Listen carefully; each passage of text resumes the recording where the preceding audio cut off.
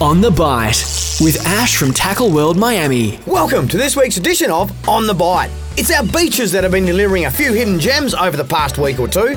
Firstly, great numbers of juicy whiting. They are schooling up and becoming plentiful. And secondly, there's still a solid tailor bite on Sunset. To top it off, when we have good numbers of whiting and tailor, we find solid mulloway sitting right behind them. Best tempted with a fresh fillet or strip bait, mulloway are the pinnacle of beach fishing in local waters. Wide offshore, we saw more metro marlin caught during the week, plus a good mix of southern bluefin tuna and dolphin fish. And autumn is a great time of year for squid. Picking days of low swell giving increased water clarity are the best to try. Wherever you get the chance to wet a line this weekend, as always, good luck, tight lines, and remember, every day is a good day for fishing. On the Bite, 97.3 Coast FM.